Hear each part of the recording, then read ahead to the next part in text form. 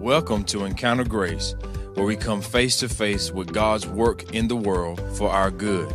Join host Jason McKnight as we explore practical issues of community, theology, and leadership in everyday life. Welcome. We're glad you're with us. I'm Jason McKnight, and I'm here in the studio with Ben Hendricks. Ben, it's great to be back. It's always a joy to be here. It's always good to be here together. And, you know, behind the scenes, Kent is running the whole show. He's making you sound so good. Amen. He is, like we were saying, the heart and soul behind this whole operation. We soul. just get to be the ugly faces. You really are the ugly faces. But anyway, no, here we're going to jump into today. I love this one. 3 Christians you should know. Ben, you thought this idea up. We've been doing this now 3 or 4 or 5 times. I love it. 1 Christian you know, 1 you've heard of, and 1 you haven't heard of, but you should. We're going to have a ball today because we're in the week of Halloween. Absolutely. And we were trying to come up with the 3 top Christians with the best costumes, but all we did was end up with kind of a Reformation edition. I mean, all we had to do was Reformation. All right, that's all October we got 31st. With. Yeah. So, because the 31st is when Luther nailed the 95 Theses on the door there in Wittenberg, October 31st. So it's Reformation Day, even though the kids don't know that. Yeah. Actually, when he was nailing, the door opened and some guy gave him candy. So anyway. I haven't heard that one. Wow. Now, all right, so here we go. So in the Reformation, which, you know, sort of we're talking in the 1500s, give or take. In fact, give a little bit because Ben's going to tell us our first one.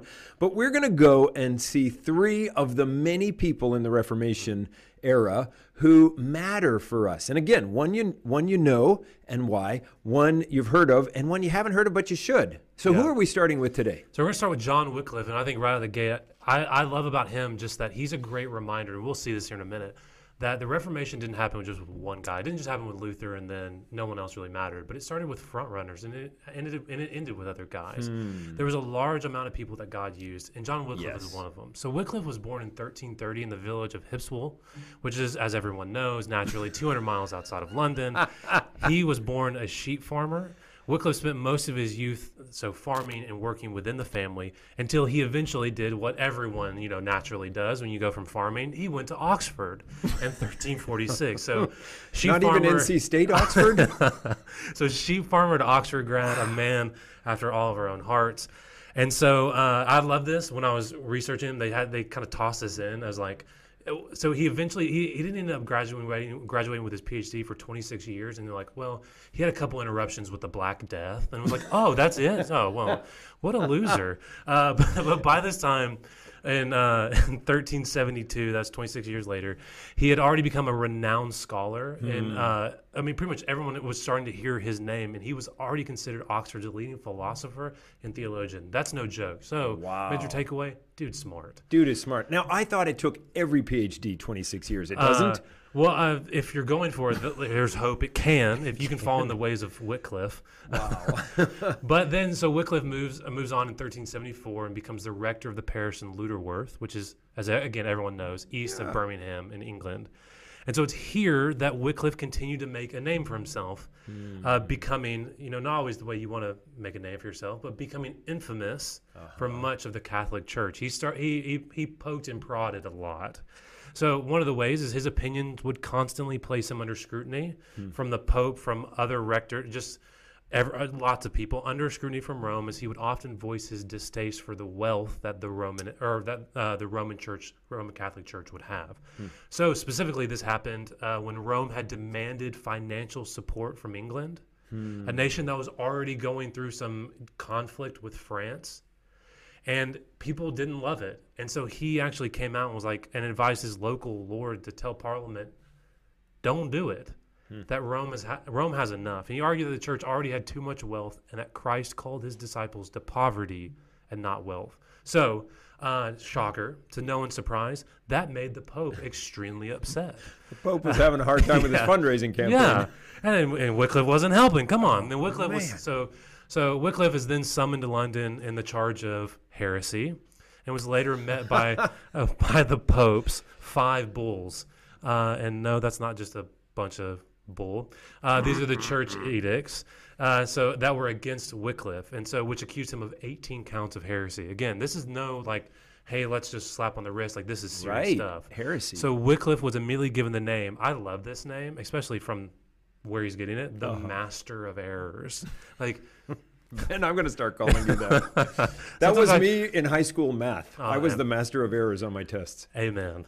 So Wycliffe later responded to the Pope's allegations at a hearing before the Archbishop of Lambeth Palace, in which he said, I am ready to defend, make sure he is, he said this, I'm ready to defend my convictions even unto death. I have followed the sacred scriptures and the holy doctors. And the holy doctors meaning the ancient fathers. Yep.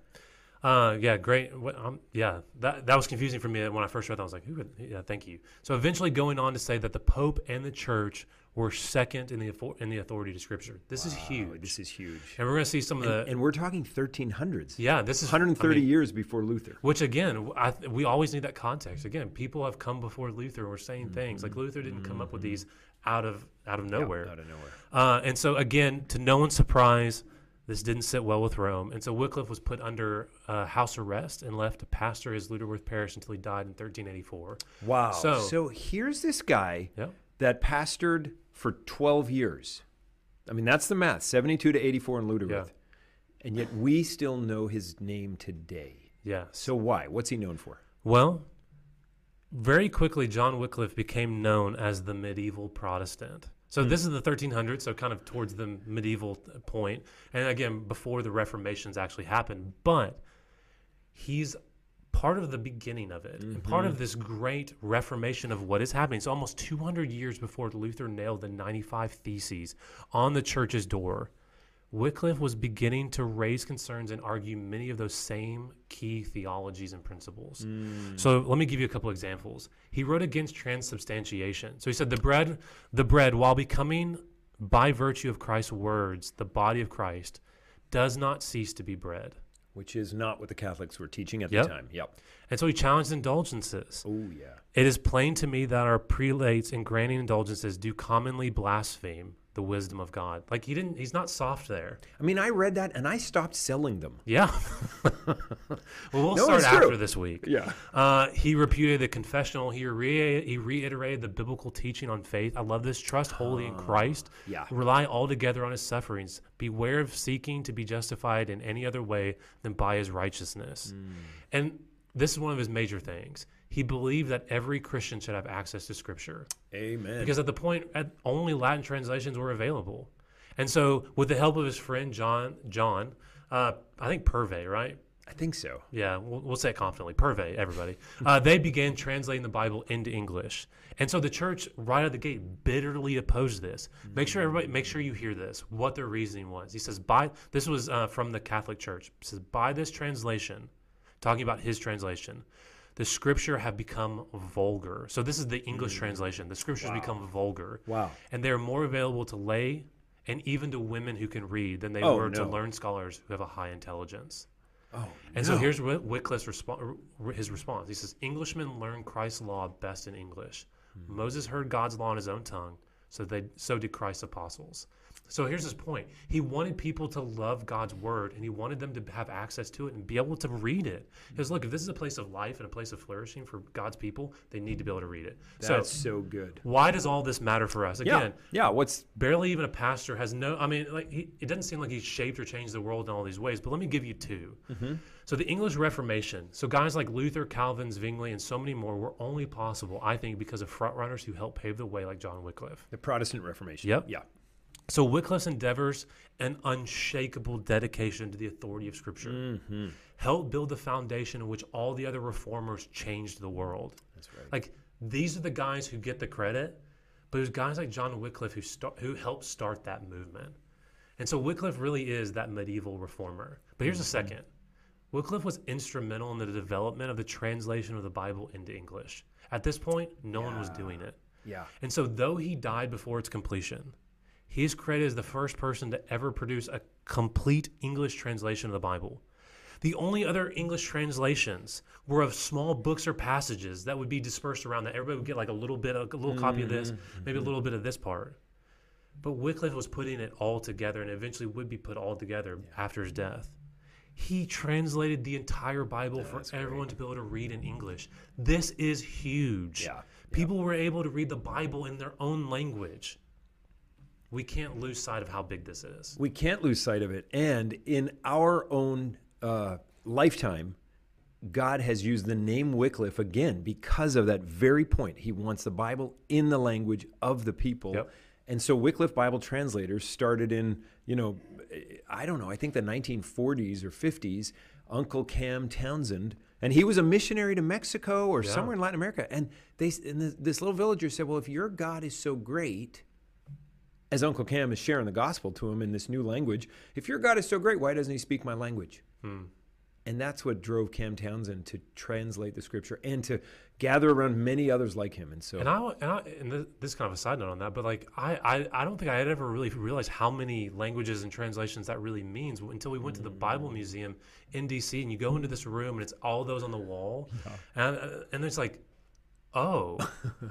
That's amazing. Yeah. And so it's possible because of guys like Wycliffe. Yeah. Who's next? I love it. Well, let's move from, so maybe we didn't know much about Wycliffe, but let's go to a very famous name, probably one of the two most famous.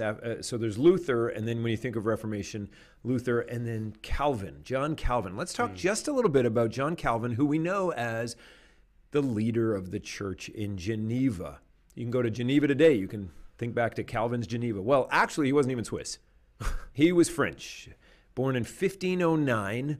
So again, Luther, 1517 with the 95 Theses. So this guy is 8 years old when the 95 Theses happen up in Wittenberg. And he's in France. His father worked for a bishop, Jean, went to the University of Paris to study for the priesthood. Well, his dad worked for the bishop. His dad got excommunicated, and his dad said to the kid, hey, switch to law. So here's Calvin, this formidable mind at the University of Paris, one of the best universities in the world, and now he switches over to law. And he was known on the campus and in the city as a great, great mind, and pretty strong-willed and strong-minded and possibly even arrogant or forceful about it. But somewhere around 1533, so maybe he's 23, 24 years old, God gets a hold of him. And this is how he says it. This is quoting Calvin now, talking about his own conversion. God at last turned my course in another direction by the secret reign of providence. You think of horses with reins, the secret reign of providence. What happened first was that by an unexpected conversion, he tamed to teachableness a mind too stubborn for its years. For I was so strongly devoted to the superstitions of the papacy that nothing less could draw me from the depths of that mire. Nothing less than God reaching down and grabbing him up. He figured that out. He said that. So that's 1533. Right away, his conversion set him on fire with such a desire to progress that he pursued the rest of his studies with just nothing compared to wanting to grow in Christ and in being a Christian. So his reputation as an evangelical was established and flourished. And in that same year, he had to flee because in that Reformation period, there was back and forth even in France. And so for 3 years, he had to live in disguise. Can you imagine this? John Calvin with a little funny mustache. Oh, wait, he had a funny mustache. No, he's going from place to place under assumed names. Jean Calvin. No, I don't know. He's just trying it all. Settles in Basel, Switzerland, wrote an explanation of the Christian faith in simple, accessible terms. First published, I think in about 1533 or 34, maybe I'm wrong by 1 year. But it's called the Institutes of the Christian Religion, which is Calvin's Institutes, first edition. He kept expanding and coming back to it over his life. And so what we read today is really from 20 years later, but the first one right back then. And by the way, he dedicated it to the King of France who'd persecuted him, because he wanted him to know what I really believe. It's not the lies you're being told. Isn't that amazing? That is. These are the Institutes of the Christian. So here he is in Basel, Switzerland, outside of France. He's visiting Geneva, and one night he hears a knock at the door, and it's Will Ferrell. Not of Saturday Night Live fame, but it's another Will Ferrell who lives in Geneva. And he presses Calvin to join him as co-pastor of the Protestant church, the Reformation church there in Geneva. So he did so for 2 years, fired by the city council. Imagine that. City council fires the pastors back then. But that's where it was. That's what it was. And then he moves to Strasbourg and pastored a little church there of refugees. He was always concerned with the refugees, meaning religious refugees, Christian refugees, fleeing the persecution after the Reformation there, or during that time. Until Will Ferrell shows up again and brings him back to Geneva. So 1541 till his death in 1564, he pastored in Geneva. Well, what does a pastor do? He helps people grow in Jesus. That very same thing that made him cool to his law studies and desiring to follow Jesus more. That's what he starts doing there as the pastor. So what's he known for? I think John Calvin is known for being the first Calvinist. No, I'm just kidding. That was Paul. No, I'm just playing. How about Adam? You know, some people, it's very interesting. Some people hear the word Calvinist and it triggers them, like other people hear Trump and it triggers them. Yep. Are you allowed to joke like that yet? Is it too soon? I don't know. I'm not sure. But anyway, some people hear Calvinist or Calvinism or Calvin, and they're like, oh no, I don't, you know. But actually, the guy is a really gentle shepherd. He's a really serious about the growth, spiritual growth and maturity of his flock. And we remember him for the institutes and for writing commentaries on every book in the Bible, Calvin's commentaries, except Revelation. Would have been interesting. But actually, on his deathbed, he wanted to be remembered for how he shepherded his flock, and specifically through the spoken word, the preached word. He would preach basically 3 times a week for decades, just feeding this flock on this day from this text so that they would apprehend more of Christ. Well, why does this matter? Well, Mark Shaw wrote a great book called 10 Ideas from Church History, and he traces 10 different things, and I love it. And what he talks about in Calvin is Calvin's vision for spiritual growth. So why does this matter for us? We could talk about his institutes or predestination or all that kind of stuff. Sure. But let's talk about the shepherding side of Calvin. And Calvin has a vision for spiritual growth, and it kind of revolves in a virtuous or a growing cycle, not a vicious cycle, but a good one, you know. And it's 6 things. And he says, first, we need to depend on the Holy Spirit. Boy, it's a good start, isn't it? Yeah. I didn't even think he was Calvinist. Depend on the Holy Spirit, because God is at work within us. The greatest work is that we are united with Christ. So depend on the Holy Spirit. Second, practice self-denial. Don't always indulge ourselves, but step aside from that. You know, Jesus, if any would come after me, deny himself. For Calvin, self-denial is a question of ownership. Deny that you're the master of your own fate, that you're the owner of your own existence. That's the beginning of it. I like it. Amen. I like it. So depend on the Holy Spirit, practice self-denial. Third, bear the cross, which Jesus says that. Bear the cross. Expect that suffering is a part of following Jesus. It's hard to argue with any of these. It's hard to, no, they're fantastic. Yeah. They're really helpful. And I use them in my life, kind of thinking through growing, but expect suffering, not fatalism, stiff upper lip, or, you know, keep calm and carry on, but this idea that the one we're following suffered, so let us not shrink from it, and was persecuted, so let us not expect that we won't be. Fourthly, how do we get through suffering then without just a stiff upper lip? Focus on the eternal. Focus on the eternal. And that's really also helpful for us in a prosperity world, in an ease world, in a comfortable, opportunity-filled existence. Focus on the eternal. It's easy, let me just say this, it's easy if you're a slave or if you're living in a slum in Mumbai to focus on the eternal because life sucks. But we have a really great life, a lot of us, or most of the time.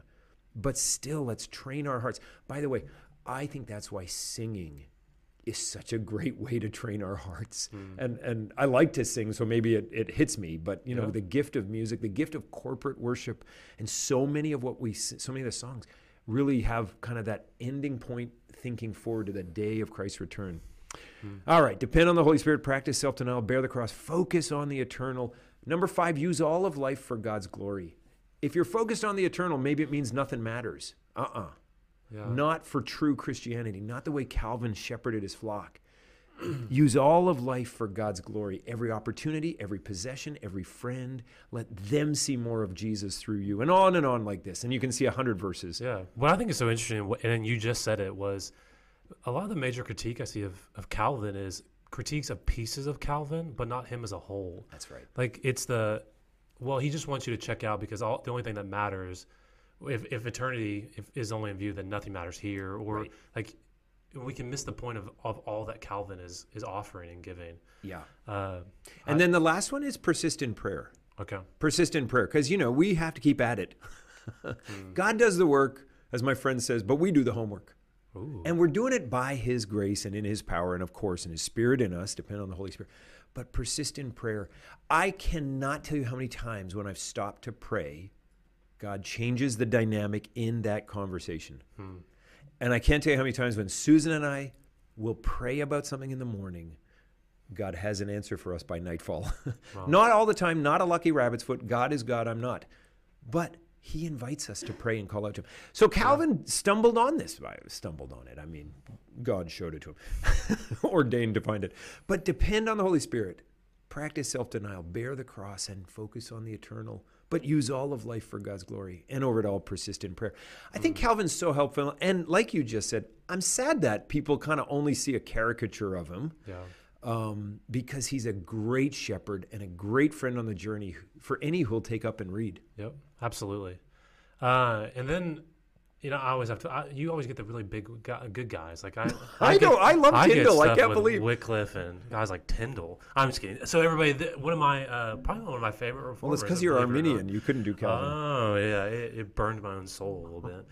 We have William Tyndale last, but definitely not least. William Tyndale really is one of my favorite ones that I've gotten to latch onto, especially in seminary, because as a guy who kind of suffered but also loved the languages just a bit, I got to look to guys like Tyndale. So William Tyndale, maybe you've heard of him, maybe you haven't, was born in Gloucester in 1494, and began his studies started at Oxford in 1510, and then later moved on to Cambridge. I guess Oxford was just too easy. You needed something better. Wycliffe. I did not know that. One of those farmers. You can't go there.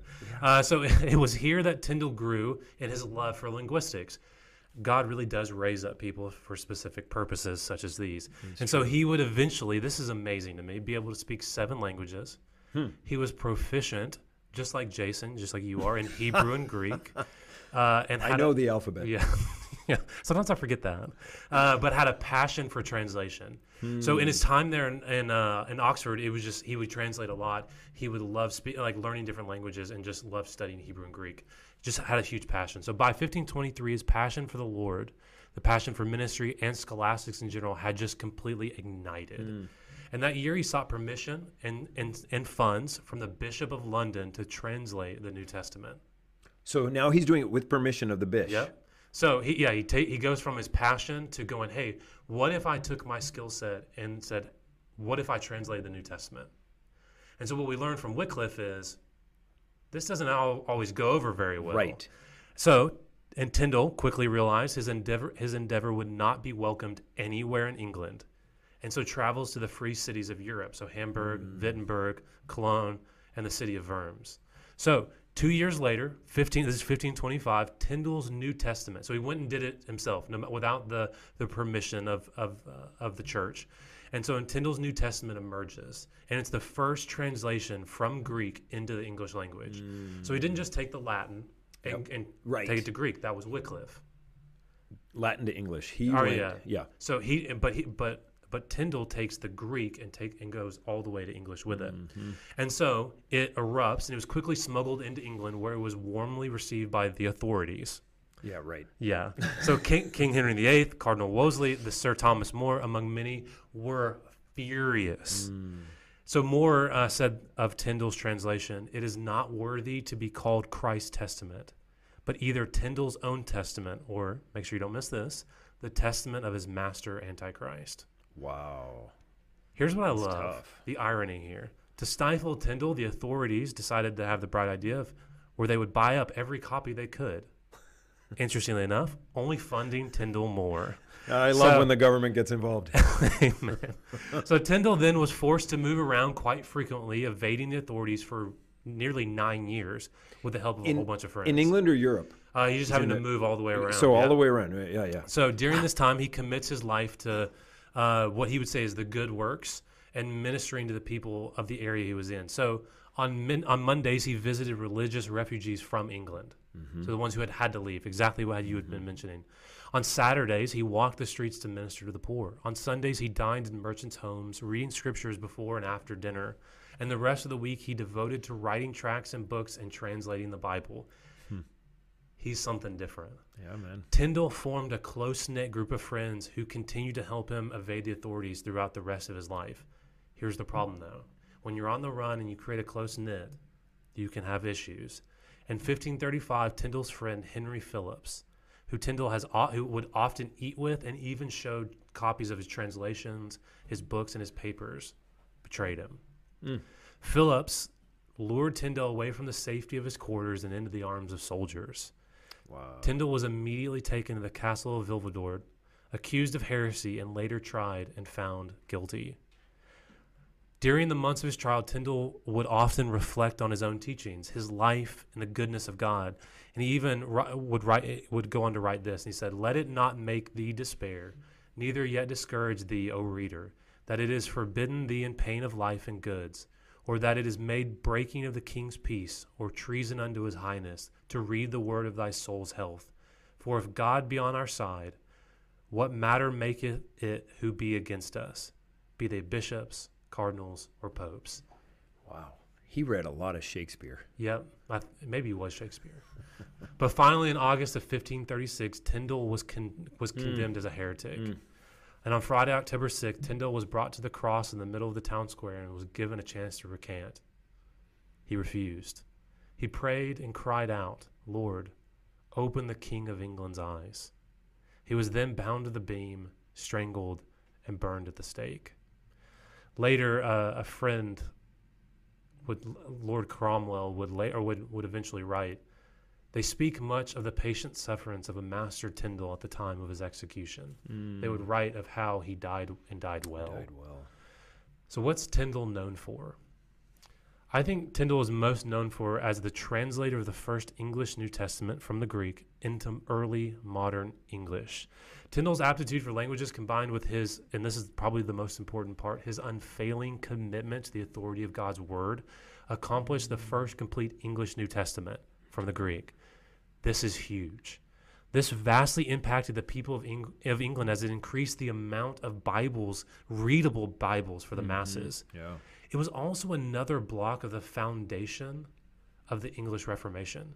The continued advancement of the Word of God being made available for the masses was, in many ways, part of the secret sauce of the efficacy of the English Reformation. It's part of what made it possible. That Tyndale firmly believed the words of his mentor, Erasmus, "Christ desires his mysteries to be published abroad as widely as possible. Yeah. I would that the Gospels and the epistles of Paul were translated into all languages of all Christian people, and that they might be read and known." Tyndale believed with all of his heart, mind, soul, and strength that the Word of God needed to be available to all the masses, and he ends up giving his life for it. So why does it matter? What's the legacy he leaves? I'll give you two fun ones and then a little convicting one maybe at times. The first one is that fun. He just impacted the English language, specifically the way we read the Bible. Words like, he coined many important words and phrases that we just know today. Words that some of these I think kind of blew me away when I learned about that. Passover, atonement, mercy seat, my brother's keeper, the salt of the earth, let there be light. Judge not that ye be not judged. Those are things, were phrases that he coined specifically when he looked at the Greek and he phrased them that way. We have very similar ones to that today, if not exactly the same. He started that. Yeah, he really was modern English. I mean, Shakespeare got the language from him. Yep. And so second, he laid the foundation for other translations. Bibles today are still based on many of his translations.